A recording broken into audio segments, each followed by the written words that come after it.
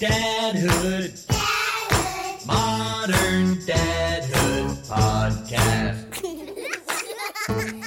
Adam Flaherty. Hey, Mark.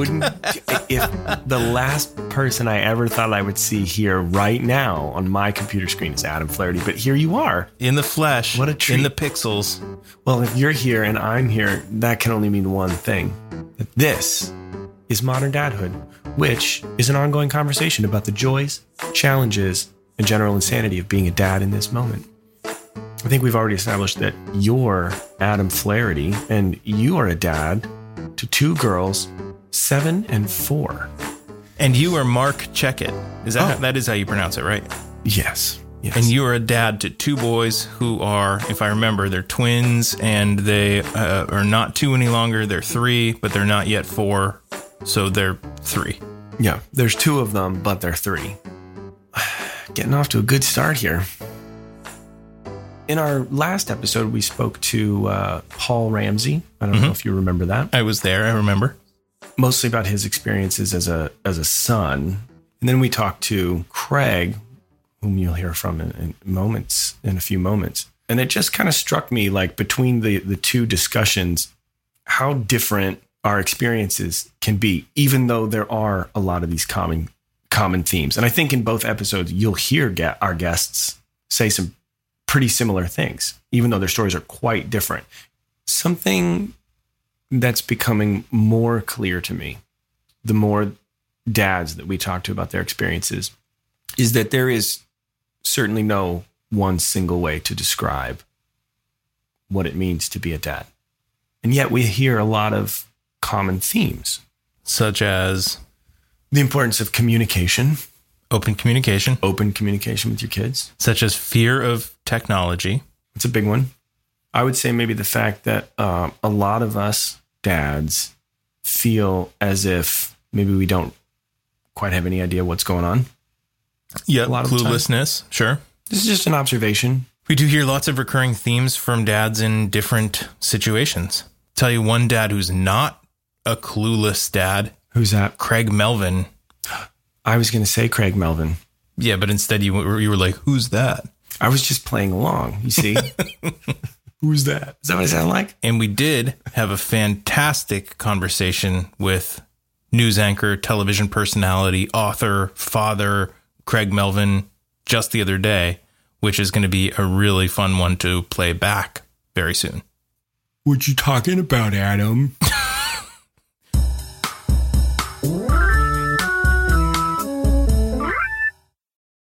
Hey, here's something I just realized. In short, I think there's an interesting difference between Paul and Craig's stories, in that in Craig's, he goes to pretty great lengths so far as to write a book to learn about where he came from and learn about his dad, to better understand who he is and why Craig is the way that he is today, and sort of goes on this quest, I guess. Yeah, exactly. And with Paul was okay sort of letting that go, right. Because he had somebody that came in and filled that position and filled that role of dad. Didn't matter that he wasn't a blood relative. He's been Paul's dad for Paul's whole life. And in Craig's case, he did have this biological dad who for many years really wasn't the dad that Craig needed him to be.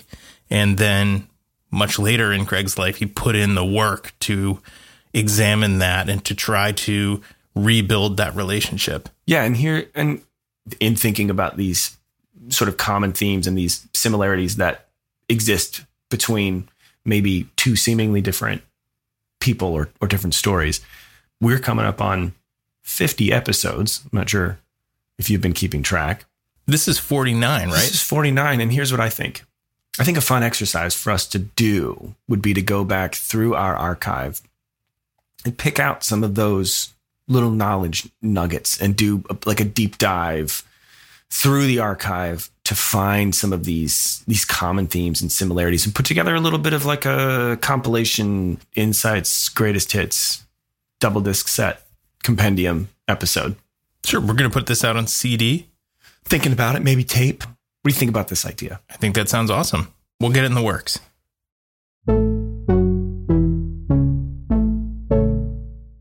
Well, I'll tell you what, Mark. We have some really, honestly, genuinely meaningful conversations on this podcast. And I feel so lucky that we get to have these conversations about fatherhood with so many different people from different walks of life. This conversation that we had with Craig Melvin, I think it's one of my favorites. I think it's up there for me as well. Although I did, I don't want to start any competition here, but I was just listening to the Winston E. Scott episode before we started recording. And I think I was pretty. I mean, how do you compete with an astronaut? But having the opportunity to sit down and chat with Craig was honestly, truly a pleasure, especially after having just read his book. Yeah, I was going to say, you listened to the book, right? And he narrates it, right? I thanks for calling me out. So what's it? No. What I was going to ask is, what is it like to, spend hours listening to someone narrate their book and then immediately after to speak with that person, like to have a conversation with that voice that you've been listening to? Is that weird? It wasn't weird, but it was as if I already, also the story is very personal. And so sitting down and talking with him, I just kind of already felt like I knew him a little bit. And so I think the weird thing is that he certainly did not have that type of feeling sitting down and talking with me. It was fully one-sided, but also, I was listening to the book at like 1.5 speed. So Craig's really hearing slow. Him speak at one regular, what regular speed is, was a little weird. Yeah. I didn't expect him to be so much slower in real life. Let's waste no more time and let's just get into the conversation with Craig Melvin. Roll tape.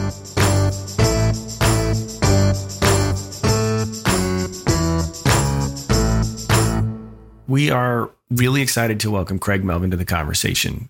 Craig is a massively popular news anchor and television personality, appearing on Dateline NBC. I don't know if you've heard of that. Maybe The Today Show. I don't know if you've heard of that one. Craig's also a dad to a 7-year-old and a 4-year-old. And he recently released a book called Pops, Learning to be a Son and a Father, which is available worldwide. And aside from sitting down and writing a book about fatherhood, he's also explored the subject a whole bunch in his digital series for The Today Show called Dad's Got This, which is really fantastic. So Craig, welcome to Modern Dadhood. We're really happy to have you on the show. Oh, Adam, Mark, thanks for having me. And thank you so much for spotlighting Modern Dadhood. Kudos to you guys. Our pleasure. That. Yeah.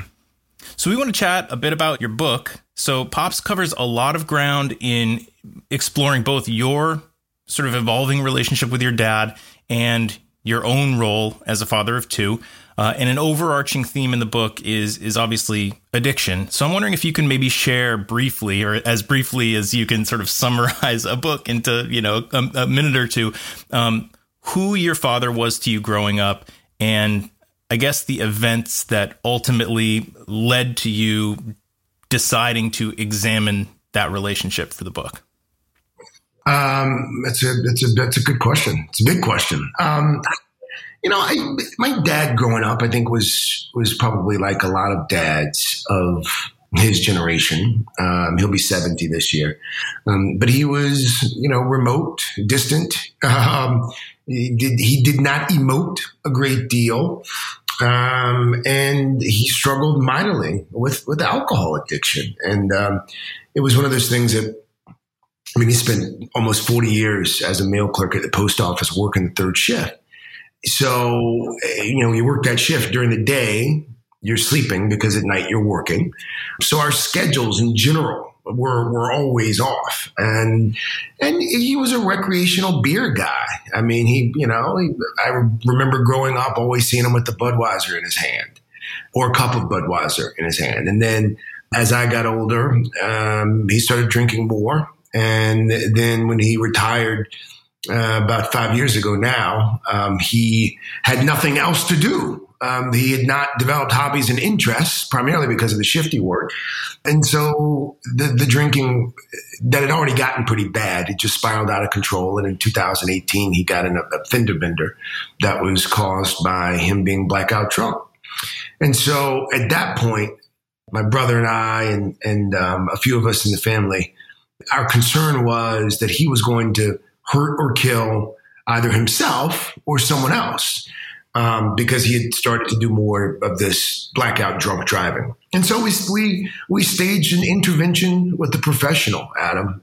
And at the age of 67, my father, who had been a functional and then barely functional alcoholic for the better part of 45 years, gave it up after about 8 weeks in an inpatient treatment facility. So the book is about his journey. It's about our journey, but it's also a celebration, as you know. It's about a celebration of fatherhood in general, something that doesn't get celebrated as often as it should, in my opinion. Well, we agree with you. Yep. We agree enough that we started a podcast about it. Yeah. So I'm sure that there was a lot of planning, preparation, maybe even a little meditation leading up to the interview portion of this and eventually the writing for Pops. And I wonder if you had any fear going in to the process at all.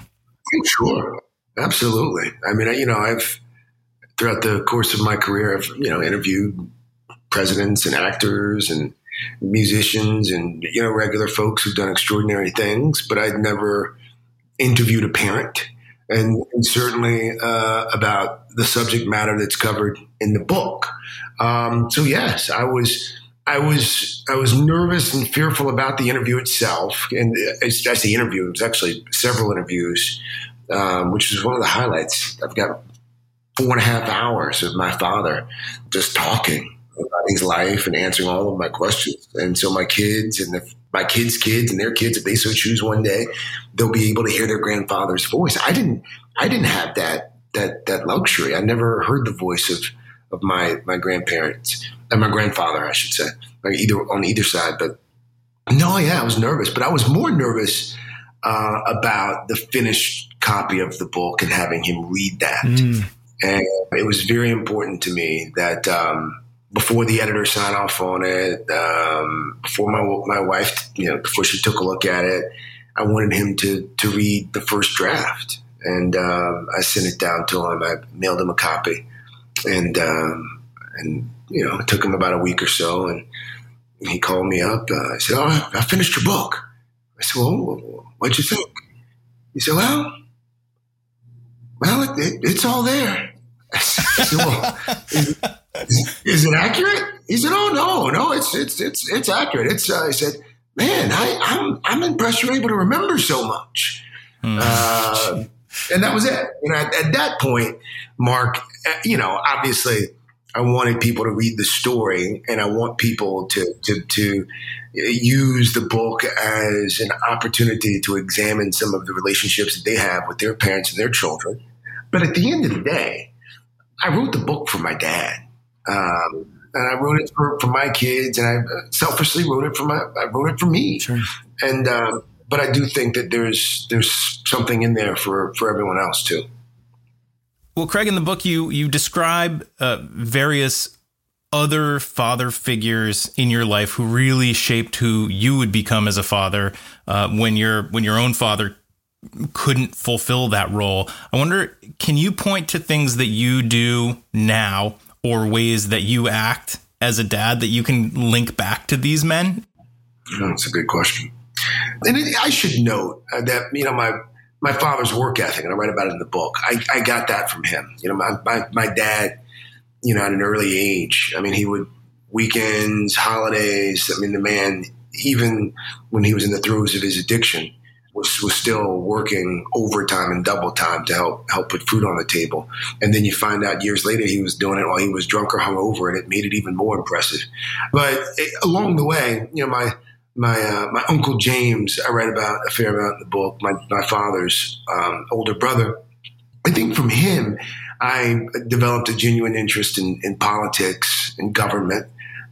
He worked at the Department of Labor in Washington. And from an early age, I remember I didn't know exactly what it was that he did, but I knew he worked for the government. And you know, when you're 7, your perspective is obviously a little different. Mm-hmm. And he always drove a Cadillac. And so I came to associate Cadillacs with success, and my uncle with success. And so we would always talk about, you know, politics and whatever was happening in government at the time. So I think he helped plant those seeds. And then years later, I landed an internship in Washington, and I actually spent a month with him, which is one of the highlights of my life. So I got that from Uncle James. I think right about Uncle Pop is what we call him. His real name is Frank. And I'll be honest with you, I don't know why we call him Pop. There's never really been a full explanation of how that came to be his nickname. But my Uncle Frank helped me develop a genuine interest in sports. He played high school basketball, and I remember going to see him play when I was, 5 or 6. And, I just, even from teachers and coaches along the way, I think I picked up genuine curiosity from a few teachers that I was fortunate enough to have in high school. My AP government and world history teacher, for instance, really sort of helped open my eyes to the world. I think one of the things I discovered while writing the book is that my dad's relationship with his father was virtually non-existent. He didn't even know who his dad was until he was almost a teenager. And so growing up, I was angry and resentful of my dad because I wanted him to be something that he wasn't capable of being. Forget the addiction. I mean, I wanted him to be something that he had not seen. And I think we do that from time to time in our society. We expect people to be certain things when they haven't been presented with examples of those things. And here I was expecting my dad to be Dr. Heathcliff Huxtable. And he barely knew his own father. Right.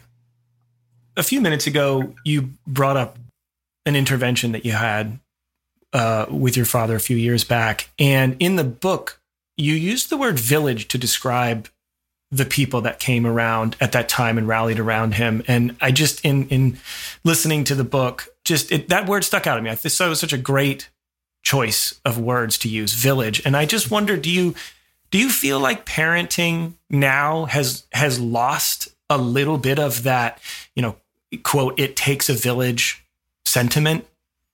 No question. We've lost a lot of that sentiment. I think that's for a variety of reasons. I mean, I don't think that social media has helped us with that. I mean, I think that I think that we far too often now. We silo ourselves into these these tribes, and you live near like-minded people. If you go to church, you're going to church with like-minded people. Oftentimes, your social circles are filled with like-minded people. It's I think it's probably always been like that to a certain extent, but I think social media has exacerbated it. So I think we've all become very suspicious of each other. And I think that because of that, it's how dare you say that to my child, or who do you think you are, disciplining my son or my daughter, or so it's when I was growing up, I grew up in South Carolina. And culturally, I think it's also a little different. You grow up a black kid in South Carolina, you've got at birth, you've got 30 cousins. 5 of whom are really your cousin. The other 25, you just refer to them as your cousin. And then you get older, you're like, wait a minute, this isn't my real cousin. What do we think of? And so you're born into this village. And I attribute a great deal of my success, if you will, in life to the village that I had. I grew up in a neighborhood. I write about it in the book. Neighbors on the left were white. next door to them is another black family on the corner. I can see it as I'm describing it. On the corner were the Chongs, a Chinese family. They own the Chinese restaurant that was up the street. And across the street from them, there's a Lebanese family, the Najums. Next door to them, we had the Viscontis, an Italian family. And then another black family, and then another white family. It was just this hodgepodge of cultures. But we were also, they all had kids around the same age. So we would be in and out of each other's houses, and that's how we grew up. And now, with my kids, it's you've got to schedule a play date, and, you've got to pick up and drop off. And when I was growing up, there's no scheduling of play dates because you couldn't text, and kids just showed up at your door. You just always, hey, come on in, sure. Are you sitting down for dinner? Oh, I'll invite myself in for a meal. Yeah, sure. So it was, I don't know. And I know I sound like my father now. I sound like I'm almost 70. But there was something magical about that. And we've gotten away from it. And I don't think we ever returned to it. That's the sad part. So I wanted to ask, in the light of all of the work you've done on your relationship with your dad, and as a result of him committing to his recovery, will your children have a very different connection to him than you did for most of your life? They already do. My son's 7 and my daughter's 4. They don't know. They don't know the man that I write about in the book. It's my younger brother and I, we joke about it now. It's actually become quite comical to see our dad interact with our children. He has 6 grandchildren now. And he'll do this thing where he'll FaceTime at like 2 p.m. He's like, oh, just calling to see what the kids are up to. It's like, well, the kids are in school, Dad. What do you say? Oh, yeah, well, when they come home, just FaceTime. I just want to check in, and I'll put the phone up. Kids, hey, Pop, and he's asking about their day, and they're talking sports, and they're showing him stuff, and he was up here a few weeks ago, first time since the pandemic. They were up for about a week, my mom and my dad, and we went to my son's soccer game on the Saturday morning. My son, full disclosure, not much of a soccer player. He more enjoys the fellowship of the sport. Sure. Yeah. But here we are, 30 seconds into the game, and Dell he scored 1 goal the entire season. This was the second to last game of the season. And 30 seconds in, dribble, shoot, score. And my dad's, he's cheering and hooting and hollering, and I'm screaming like the kid just won the green jacket at Augusta. And then shortly thereafter, I remember thinking in the moment, I never got this, and it's not that, I'm not bitter about it anymore. I was for a long time, but my kids are getting it. And I think that's the beauty of my dad's story. It's a story of redemption. It's never too late. It's never too late. And my dad's walking, living, breathing proof. I would love to ask this question, because this too, a lot of the books, really struck me. And I feel like, though your life is so different than mine, your upbringing, you're from a different part of the country than me, and a lot is different, but there was still so much that I could relate to. What I'm about to read, this quote that I'm about to read from the book, is something that really kind of struck me too, because I've had a similar realization, but you say it so succinctly and so clearly in the book. Early on, you say, quote, "When you have children, you become more aware of the sacrifices fathers make to provide for their families. I began to see the toll living took on my dad," end quote. And I just wonder, what was it like for you to have that realization? It was funny you should zero in on that, because that was one of my biggest takeaways after spending 4.5 hours talking to my dad. I don't quote Oprah a lot, Mark, but she said something a number of years ago that's always stayed with me. And I think she actually may have ripped it off from Dr. Maya Angelou, but that's neither here nor there. She said, when we know better, we do better. Mm. And when I was a kid, and even when I was a teenager, 20s, I didn't understand addiction. I didn't understand that it was a disease, an illness that doesn't just affect the person suffering with it, but also those around him or her indirectly. But if you really think about it, the way that society views addiction now, it's dramatically different than it was, I would contend, just 5 or 10 years ago. And you rewind 25 years ago, it's, oh, my dad, he's a drunk. He's weak. If he really wanted to, he could get that monkey off his back. And he couldn't. And he couldn't. And it didn't help that those around him were handling it the way that we were handling it, essentially writing him off and putting him in a corner by himself and just carrying on with our lives by and large. And so when I became a dad, I started to look at the world differently. I started to look at my own father differently. And I came to appreciate, even before I started writing the book, but certainly by the time I was finished with the book, I came to appreciate the sacrifices that he had made. My dad worked a third shift at a job he did not like and was very open about his disdain.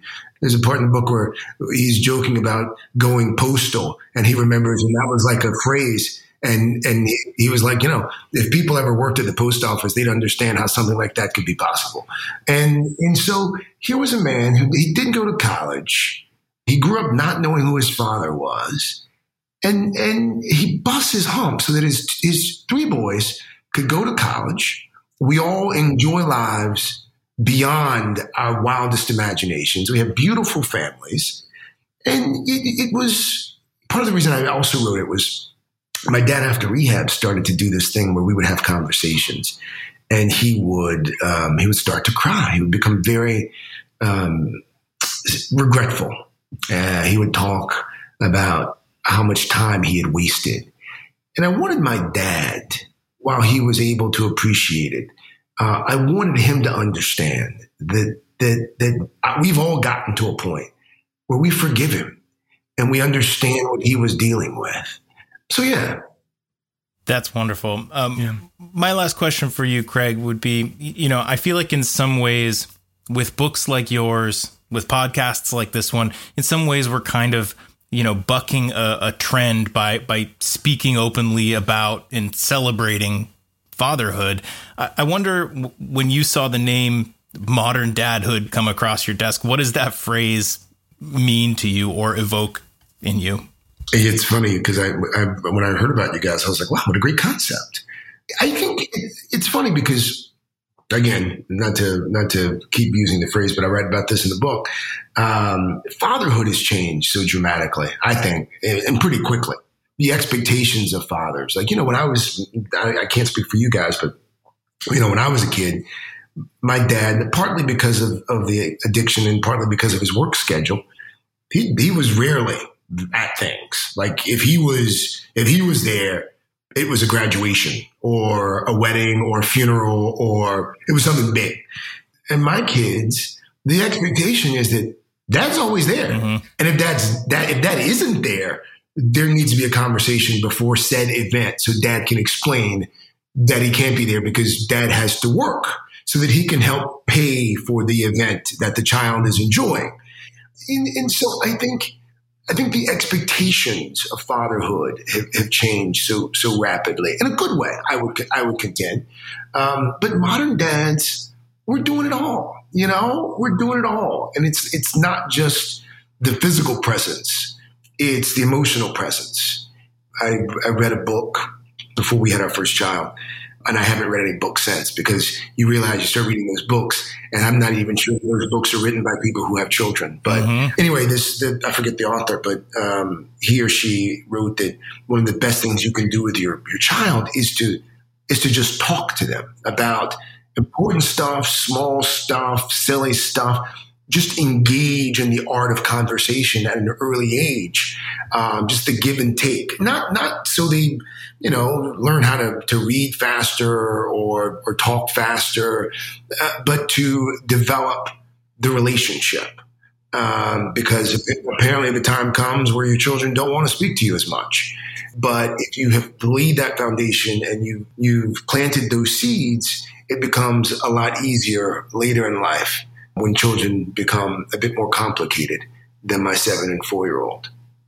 That's good advice. I just wanted to say, Craig, that I think the book is really fantastic. I really enjoyed it. And I think it's a great story. And I think that you tell it so well. And I know that I was listening to it. And I know that as I was listening to it, so many memories from my own childhood were coming back. My dad didn't have a Le Mans, but he had an old tractor that he was constantly tinkering with that I don't think he knew what he was doing at all. But I was usually right there by his side with the job of having to hand over some kind of tool. And when you realize that one of the reasons one of the reasons my dad did it was just get out of the house. Yeah. That was his primary motivation. Like even now, I'll talk to him sometimes on the phone. And I'll talk to my mom, and I'm like, "Where's Dad?" "Oh, I don't know. He's out in the yard." And I'll talk to him a few hours later. I'm like, "Pops, I talked to Mom earlier. She said you were out in the yard. What were you doing?" "Nothing, just outside." Just out in the yard. That's great. That's great. Mark, thank you. Adam, thank you. I've enjoyed this.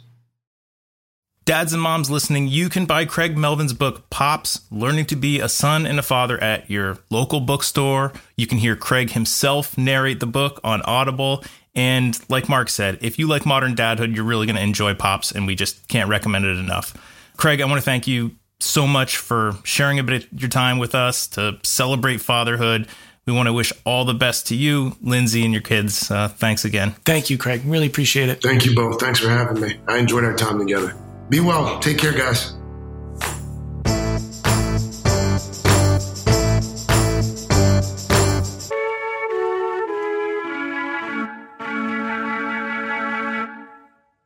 Adam, could you step into the chamber? It sounds like what you were telling me is that it's time for confessions. Confessions.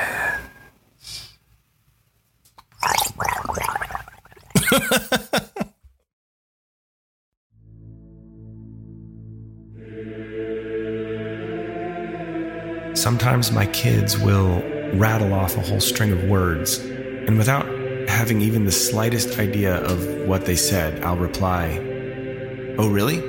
Cool." Confessions.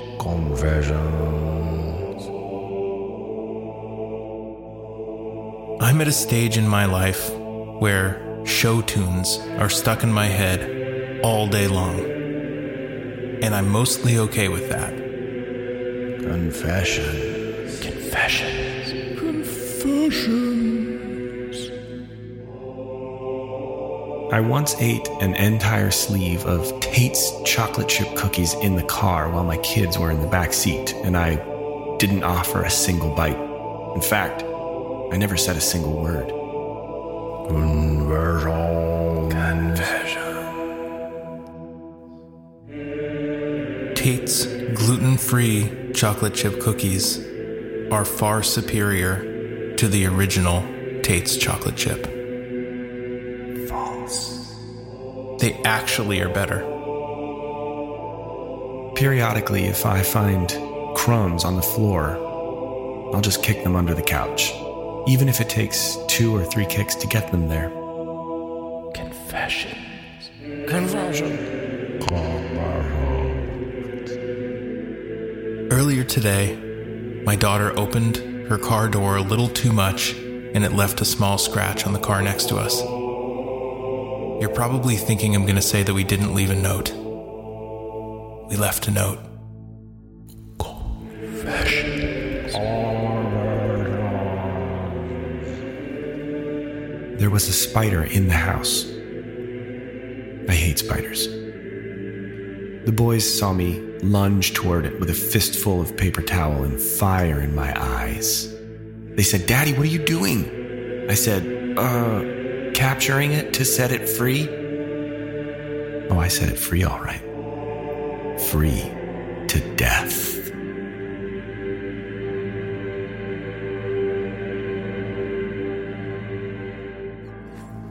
Free to death. Oh, that was a really good one. Confession.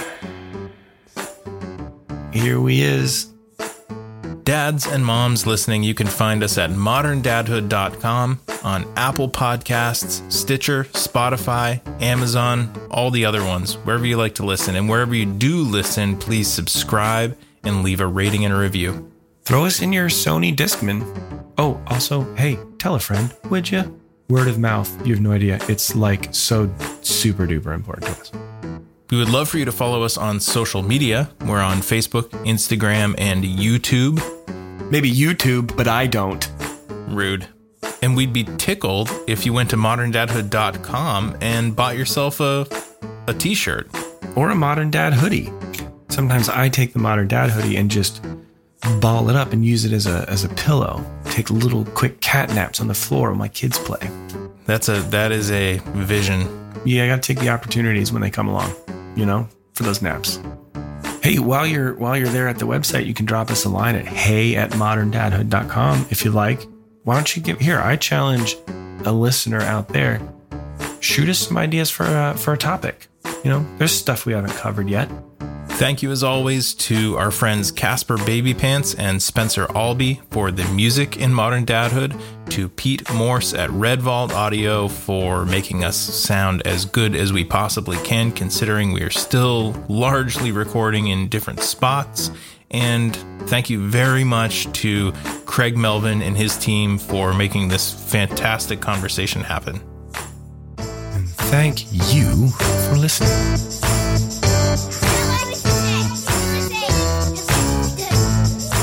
Podcast. Just a modern.